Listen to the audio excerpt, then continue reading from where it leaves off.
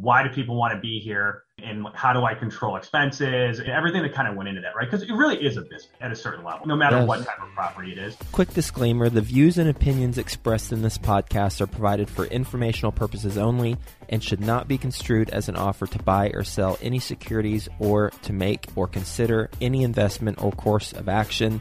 For more information, go to bestevershow.com. Best Ever listeners, how you doing? Welcome to the Best Real Estate Investing Advice Ever Show. I'm Joe Fairless. This is the world's longest running daily real estate investing podcast where we only talk about the best advice ever. We don't get into any of fluffy stuff. With us today, Jake Clopton. How you doing, Jake?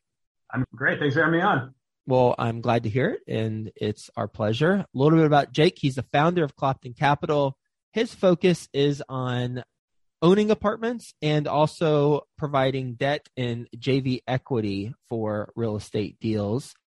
His portfolio consists of 3 buildings, 38 units. And then on the financing side, he does approximately $200 million of financing a year. He is based in Chicago, Illinois, and you can go check out his website and more about his company at cloptoncapital.com.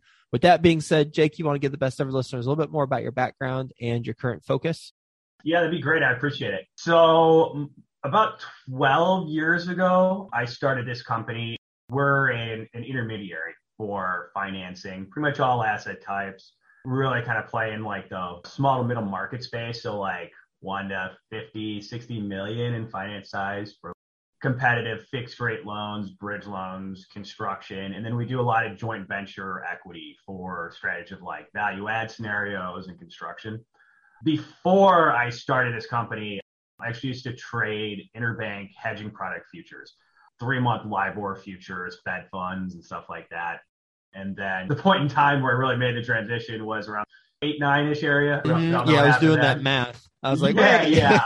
So there's not a coincidence. Yeah, interest rates went to 0, right? And you really need volatility to make money. So I was looking for a different industry to get into. Plus, I was tired of working from 1 a.m. to 4 p.m. every day. So that kind of wears on you after a while. Wow. How long did you do that, 1 a.m. to 4 p.m.? 4 or 5 years, something like that, somewhere between there. No, it was fun. It was a great education. I loved what I did. Sometimes I still kind of like miss it, but you got to move on. So at the time, it was a credit crisis, right? And people were having trouble finding money, especially commercial lending. And that was why I moved into the industry to help owners and operators of real estate be able to access capital that was outside of just walking to your local bank. So we do a lot of bank financing, but a lot of our capital sources are also like CMBS market or private equity, private debt funds, life insurance companies, stuff like that. Okay. I have a follow-up question on the 1 a.m. to 4 p.m. because That's not 8 hours by any means. And those are wacky hours to boot. I'm not sure those are legal hours, to be honest. Yeah, right. Yeah. Not in this country, at least. So were you working in an office? I was. Are you serious? You'd go into the office at 1 a.m. and leave at 4 p.m.? Yeah, there's a lot of times why I questioned why I had an apartment, to be honest with you. Yeah, it was. This has to be a New York thing. The guys that I was working for, they didn't want to go to the office at 1 a.m. and check and see if everybody's there. So they actually had a fingerprint scanner to make sure we were It was something else, man. Wow. To me, it can only be done in New York, but you're in Chicago. Was this in Chicago or New York? Chicago. So Chicago's like the futures trading capital of the world. It is what it is. I got a great education out of it and certainly not regretful that I worked those long hours and made some good money doing it and was able to move on to what I do now. Last question on that. Why do you miss it sometimes? I don't miss working from 1 a.m. to 4 p.m. I miss trading futures. It was just fun. I really liked everything that went into it. It's almost like playing a video game, to be honest. But it's one of those things where you can't run too many races. You know what I mean? Like I'm trying to run the race I'm running now really well. And if I go back to start trading also, that's another full-time job and everything I do is going to suffer. So you either run the 50 meter or the mile, you know what I mean? You can't do both. Yep. So let's talk about your portfolio and then let's also talk about your financing business. So which one do you want to talk about first? We could talk about the portfolio. Let's talk about your portfolio first then. That's fine. So 3 buildings, 38 units. Tell us about them. Sure. So the first building I picked up is in Cicero, right? It's a village around Chicago. I bought that in, I think, late 2013 or 2014, somewhere in there. Since I've been underwriting and learning about commercial real estate for so long, it was really just the next logical step to own and operate my own buildings. So identified a 20-unit building in what I'd say is like a area that was a C, kind of moving up to a B, working class type of area around here. It was also kind of an area that people thought was kind of ghetto, but it really wasn't, right? So I went there and I walked around the neighborhood, and they do lots of city works. The city had lots of money. There's ladies pushing babies around in strollers and stuff. And I was like, this area is really not that bad. Very high occupancy, again, working class area. So the things that I usually look for in properties, I like it near public transportation, and I want like a large school around the corner, and then other demand drivers like jobs around the area and everything, and just kind of checked all the boxes. So that property in particular is a 20 unit. I think I bought it for $820. And I think at the time it was like an 8 cap, something like that, which is probably unheard of today, right? Yep. So something interesting happened after I bought that property, right? So since I'm very well connected in the finance world, I had a great contact at Chase Bank, who's also a friend of mine. So Chase had somewhat of a moratorium on this area. But since I had a good in, I was able to convince the guy to come out, look at the property, look at the area, and potentially give me a loan for it. So he did. It turned out that he went back and opened up this whole area for lending for Chase Bank. So what kind of happened is it went from an area where credit was kind of hard to get. There was only about maybe 3-4 banks in Chicago that were lending in this area, to all of a sudden Chase, which is one of the most competitive multifamily lenders in the country for small balance multifamily, is now lending this area. And what happened is what usually happens when credit starts to ease and it gets more competitive. All of a sudden, there was more investors willing to come in, and cap rate suppression and compression, and all that stuff. So since we bought that property, it's done very well. It did well through the pandemic, and it's just a solid property. And I think it'd probably take a Scud missile and it wouldn't dent, because it's like that type of really Not that you would want to test that. Not that I would test. No. So you bought it for $820. What's it worth now? That is a good question. I get brokers that call me constantly about it. I think I could sell it for 1.4 today. 1.4? Yeah, not that I want to at all. And that's the thing. That type of appreciation is not bad, because it wasn't a value add. I bought it stabilized. It was in good condition. It's really just all market forces that have pushed it up to there. You sound like my mother-in-law. Whenever eating a delicious dinner at, say, a nice restaurant, and we'll ask her how the dinner was, she'll say, "Oh, it's not bad." I'm like, wait, what? So that's good? Or I mean, you bought it for $820, and we'll take that for what it's worth. But brokers are saying they can get 1.4 for it. Yeah, I would say that's phenomenal. Yeah, it's been a really good, solid return. But that's it. Everything always has its challenges. We've had a lot of battles over the year. Property taxes around here, especially. We have to fight those every year. So those sort of things really, I think, going forward are going to play into a lot of what it would potentially sell. But for instance, property taxes in Chicago are probably going to double again, I'm guessing, over the next 3-5 years. So we'll see. We'll see how it goes. But no, it's been a great return so far. All right. So that's clearly the largest of your 38 units because it's a 20 unit. What other challenges besides the uncertainty or perhaps the inevitable property tax increase, what other challenges do you have? It's actually a good segue into the numbers 2 and 3, the other two buildings. Okay. So after buying that one, I moved to a different area because looking around Chicago, I felt like the values were getting out of the area where I wanted to acquire. So I went to a different area. Again, same demographics, same demand generators, near school, public transportation, all that stuff. And we ended up finding a 10-unit building, but it needed work, which I was feeling like I was ready to go into that type of deal where I could go in and fix up some issues of property. So we bought a 10-unit. It was a couple of years later, but it was tired, right? It was very owner-operated. The guy did everything himself, so lots of duct tape. You know what I mean? Mm-hmm. Yep. Which is common for a 10-unit. Right, but where there's that, there's opportunity, right?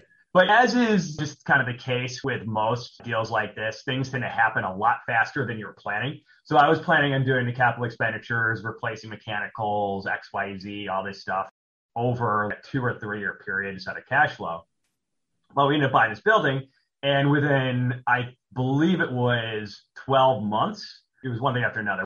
Within 12 months, I had to replace the hot water tank, the boiler. A tenant got mad at us and called the Chicago inspector, and he found $15,000 worth of violations. The city came by and dug up the Buffalo box outside, and somehow we ended up with an $18,000 water bill. So it was very, very quick. Wow. But it was able to kind of maneuver a little bit and take advantage of some local state incentive programs. In Chicago, and I'm sure other places, also there's incentives for doing energy efficient mechanical upgrades. So what would have cost us close to, I'm going to say $70,000 between the hot water tank and the boiler, we were able to get all of those for about $15,000. Wow. Okay. Which is pretty amazing. And then what was one of the major issues with this particular property was it was just the utility cost was through the roof. It was extremely expensive to heat. And another thing we were able to do through local programs like this was get free insulation, which cut the heating bill in half. So definitely being able to take advantage of those types of programs really helped me through the process here. Third-party manager company that was helping out. A lot of it was stuff I was doing myself. So. We'll get back to the show in just 2 minutes, but first, some sponsors I'm confident you'll find value in learning more about. As your portfolio grows, you need financial management services you can rely on to help you save money and continue making the right choices for your company's future. RealestateAccounting.co's top-tier CFO team uses their deep industry and operating experience to guide real estate syndicators, investors, and family offices through every pivotal moment and crucial decision. Their fractional CFO services include budget to actual, cash flow and distributions, and reporting and valuation. Go to realestateaccounting.co/CFO to find out why REA is one of the fastest growing real estate accounting companies around. The real estate experts provide timely analysis and consultations to help you make the most informed decisions possible. See and trust where your portfolio is headed with the customized financial reports based on the KPIs that matter to you and your business. Try it risk-free today at realestateaccounting.co/CFO. If you're not sure where to start investing or need help taking the next step, mentorship and coaching is one of the best ways to get going. Think Multifamily is a leading apartment acquisition and education company who provides true one-on-one coaching to help you invest for your family's future. Their servant leadership approach will guide you to successfully scale your real estate business or assist you to diversify your investments in multifamily. Go to thinkmultifamily.com/coaching to learn how they help working professionals just like you transform their future through partnering and community. In fact, the majority of real estate investors who partner with Think Multifamily get involved in a general partnership within 6 months. thinkmultifamily.com/coaching highlights the partnerships, joint ventures, and resources all available through the coaching program. Go to thinkmultifamily.com/coaching to learn how to become a member and get involved. For a listener who is not in Chicago, but they have a property and they're like, man, does my area have this? I want to get in on that $70K to $15K difference there. Who would you recommend they speak to in their area? I think it's just going to be different everywhere. So really what I did was I saw the problem and I was just like, there's got to be a better way, right? There's got to be something. And what I do is if you're doing anything that has to do with utilities, mechanicals, or energy efficiencies in any way, most likely there's something in your area and some sort of incentive program for you to do that. In Chicago, there was a company, and I'm going to say this, I'm not sure exactly his exact name, but it's called Elevate Energy. So basically, all these incentive programs were actually through the utilities companies and stuff like that, but they would arrange the whole thing for you. I was able to get in touch with them, and they just kind of drove the whole process, and it was a lifesaver. It just saved an unbelievable amount of money, and at this point, that property is extremely energy efficient. Utility bills are probably down to 15% the level they were when I bought them. And now we've got mechanicals that should last 15, 20 years in the property. I would say definitely looking into that type of stuff is extremely helpful. Chicago, so it's probably an older property, 50s, 60s construction? Older. When was it built? I don't know the exact date it was built, but I think they're around 80, 90 years old, these buildings. Wow. The $15,000 in violations, the tenant got mad, inspector came out, and they wrote a laundry list of stuff. How soon after was that inspector there from when you closed on the deal? I think that was about 9 months after we closed. Anything that you could have found during the due diligence prior to closing on the property that would have subtracted The from violations we got, and I know everybody feels it, right? Because everybody's been here. The violations we got were not things that I was not aware of, but they were just not major items. Okay. Ripped carpet, crack in plastering on wall, stuff like that. But it was just so much that it really added up. The guy came out and he just wrote everything up. And then once that's written up, it goes to the court and you have to provide evidence that it's been taken care of. One of the things I was actually surprised about, Chicago has very, very strict laws around the back porches and the stairways in the back. So several years ago, there was a collapse of a porch, and fortunately, a lot of people got hurt. I think a couple died. And they have extremely strict guidelines around porches and stairs and everything. Interestingly enough, the back porch and stairway in this building was brand new. It was only a couple years old. The wood still looked brand new, but the inspector was able to find 3 or 4 nails, from what I remember, that were protruding, which I'm sure you know what this leads to, right? You have to get the permit. You have to get the right guys to come out and do it. And no matter what it is, if you're doing work to a porch in the back, it's just going to be expensive.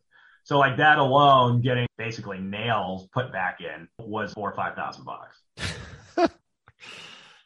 All right. So that's a 10 unit. You got a 20 unit and a 10 unit. So what about the 8 unit? So the 8 unit is actually directly adjacent to the 10 unit that I bought.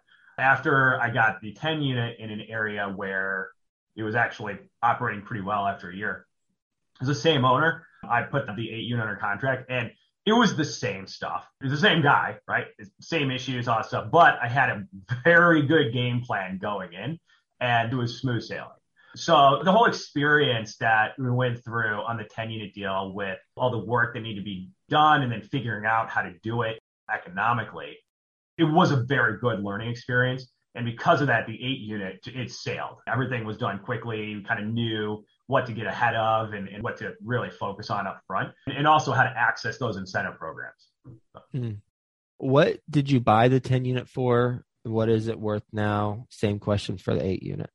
The 10 I purchased for $430, the 8 for $370, I believe. And I believe combined, they would probably sell for something similar to the 20, somewhere around 1.3, 1.4. How did you come across each of these 3 deals? Well, the 20 I actually found on LoopNet. The 10 I found through a local broker around here. I can't remember if it was off of LinkedIn or like an email blast or something like that. And it wasn't the first contact.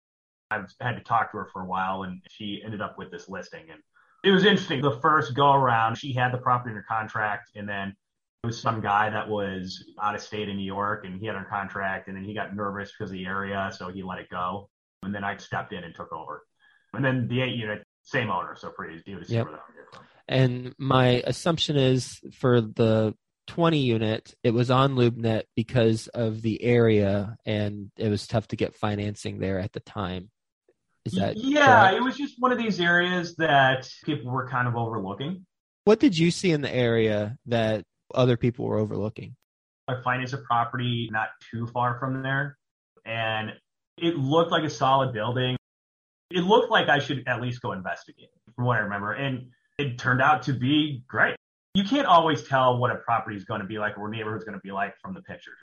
I've seen some listings, the property is beautiful and great, and then you get there and it's like, oh my God, this is like a war zone, right? And then vice versa. So I think it just checked a lot of boxes for me and it was worth checking out, and it turned out great. I mean, that said, I've looked at dozens of properties that didn't work out, but it had to put the same effort into figuring it out up front. When was the 8 unit purchased? Well, that was 3 years ago. 3 years ago. Okay. So you're not really actively buying right now, would you say?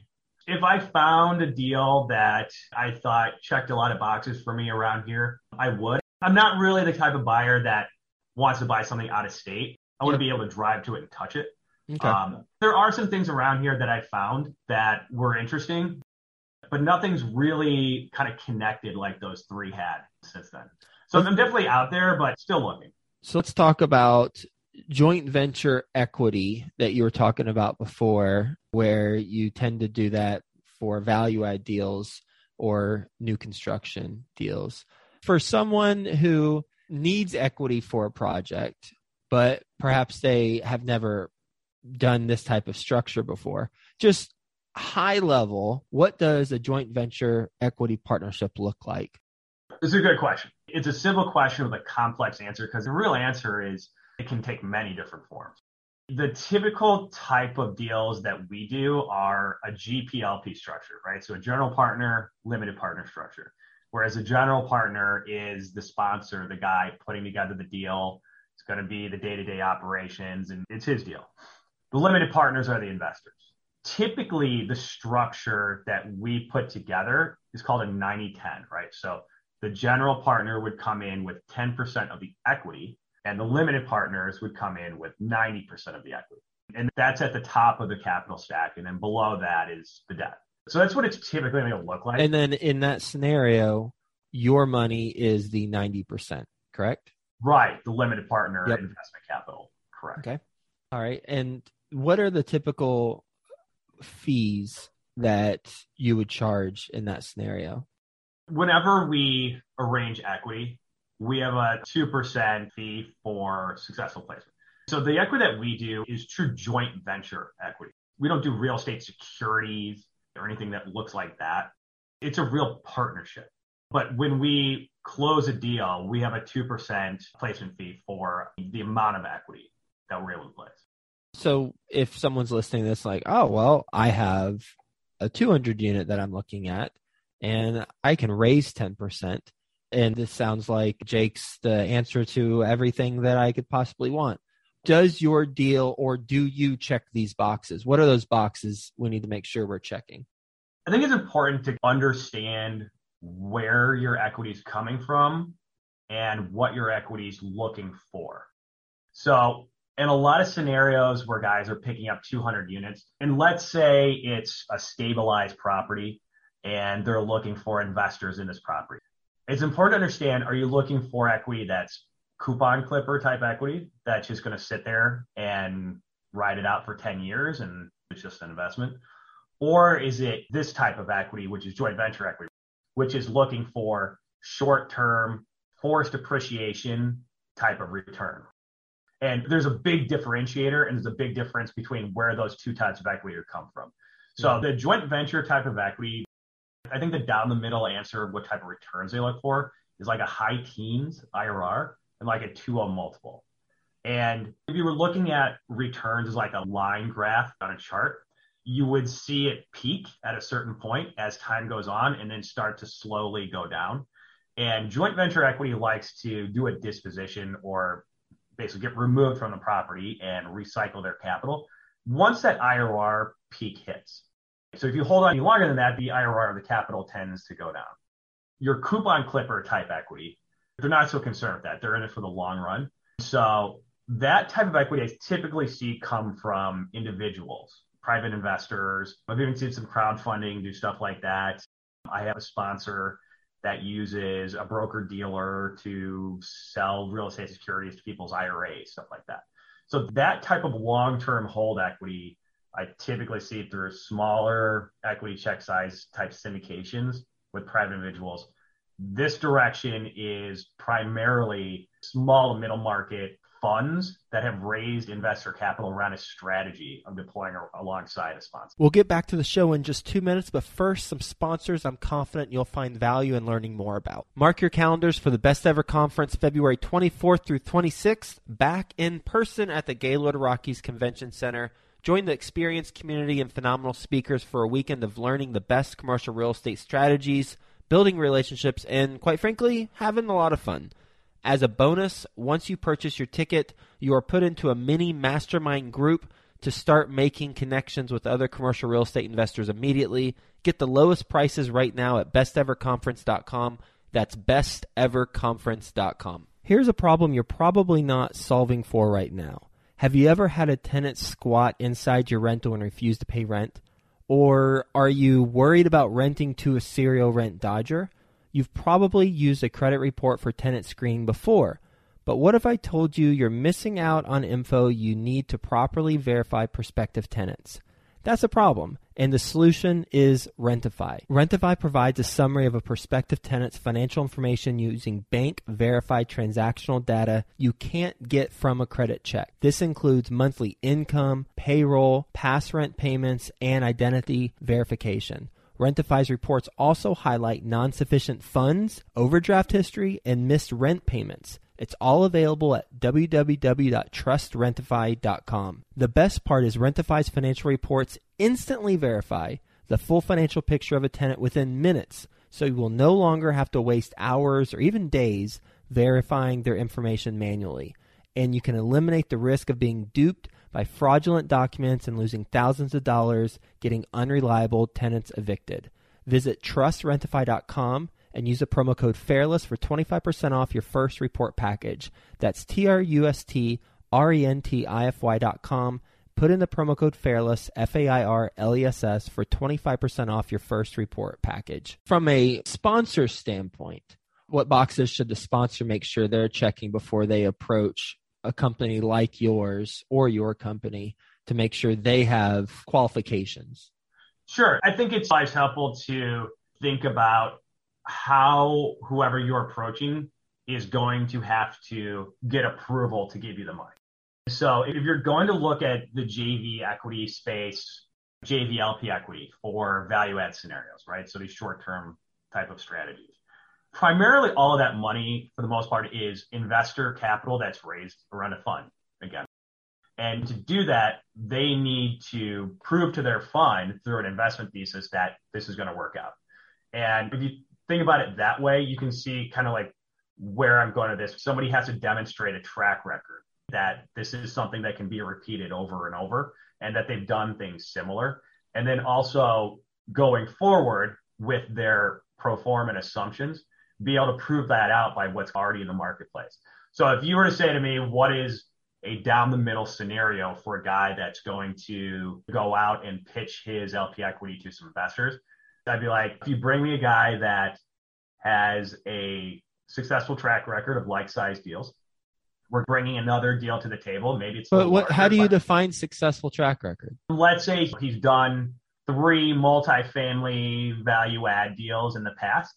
Maybe he's exited 2 of them. He's got another one going. The exits worked out to the assumptions he had going in, or at least very close to that. That's what I would say is at least successful track record. He entered and exit the same strategy, and it worked out like he thought it would. Okay. And moving forward with their pro forma, be able to prove that out by what's in the local market. So for instance, let's say this guy comes, he's got a successful track record. He's got another deal. It looks similar. Maybe it's a little larger. And it's a C-class property in a B-class market, and he's going to take that C to a B. And by doing that, that's a good income pop, and then we can see a good return in a 3 to 5 year period. That's definitely a deal I would pick. That's helpful. I know we were fairly high level, but you helped clarify some things and just shine some light on the typical structure. We're going to take a step back. Based on your experience, what is your best real estate investing advice ever? My best real estate investing advice would be to approach real estate investing and the piece of property as a business and your tenants as customers. Because having that type of thesis on it really kind of helped me understand exactly what I'm investing in. Why do people want to be here? And how do I control expenses? And everything that kind of went into that, right? Because it really is a business at a certain level, no matter what type of property it is.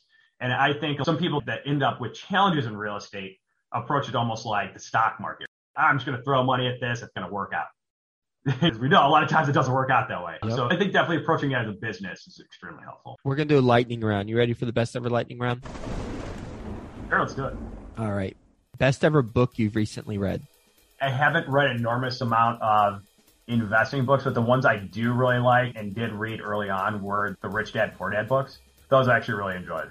What's something that people who have done private equity JV deals where they've partnered with groups like yours who are people who you bring to the table, who, if they have done a deal like that, what's something that is more of a next level piece of insight based on your experience that you have? Maybe a watch out for those who are already familiar with it, or maybe something that is new that you've seen recently? Specifically for JV equity, I think one of the areas where people sometimes see challenges is getting your equity committed up front. I don't really deal with a lot of family offices on the whole JV equity side because that velocity capital isn't really there. They don't have to put money out. And I think understanding velocity capital really helps kind of that certainty of closing.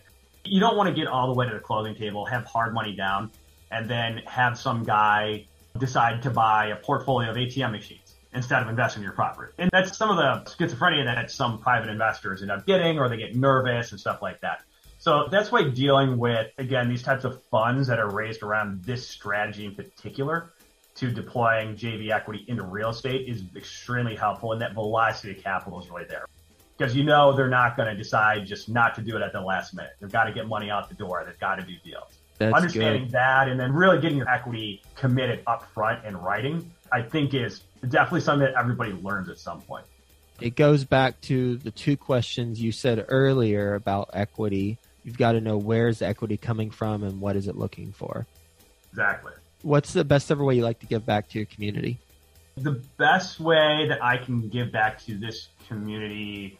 Doesn't have to be this one. No, your community. Like, just the best ever way you like to give back. Oh, got it. Well, I've been very active in not only Habitat for Humanity, lots of food drives, soup kitchens, stuff like that, pretty much my entire life. We've even gone internationally for Habitat for Humanity. So anything I can do with that is always something we look forward to doing. How can the best ever listeners learn more about what you're doing? If you want to learn more about what we do, the website is a great resource, and or call me directly. Happy to chat anytime. Very, very candid about our programs, what we can do, and how we can help you out.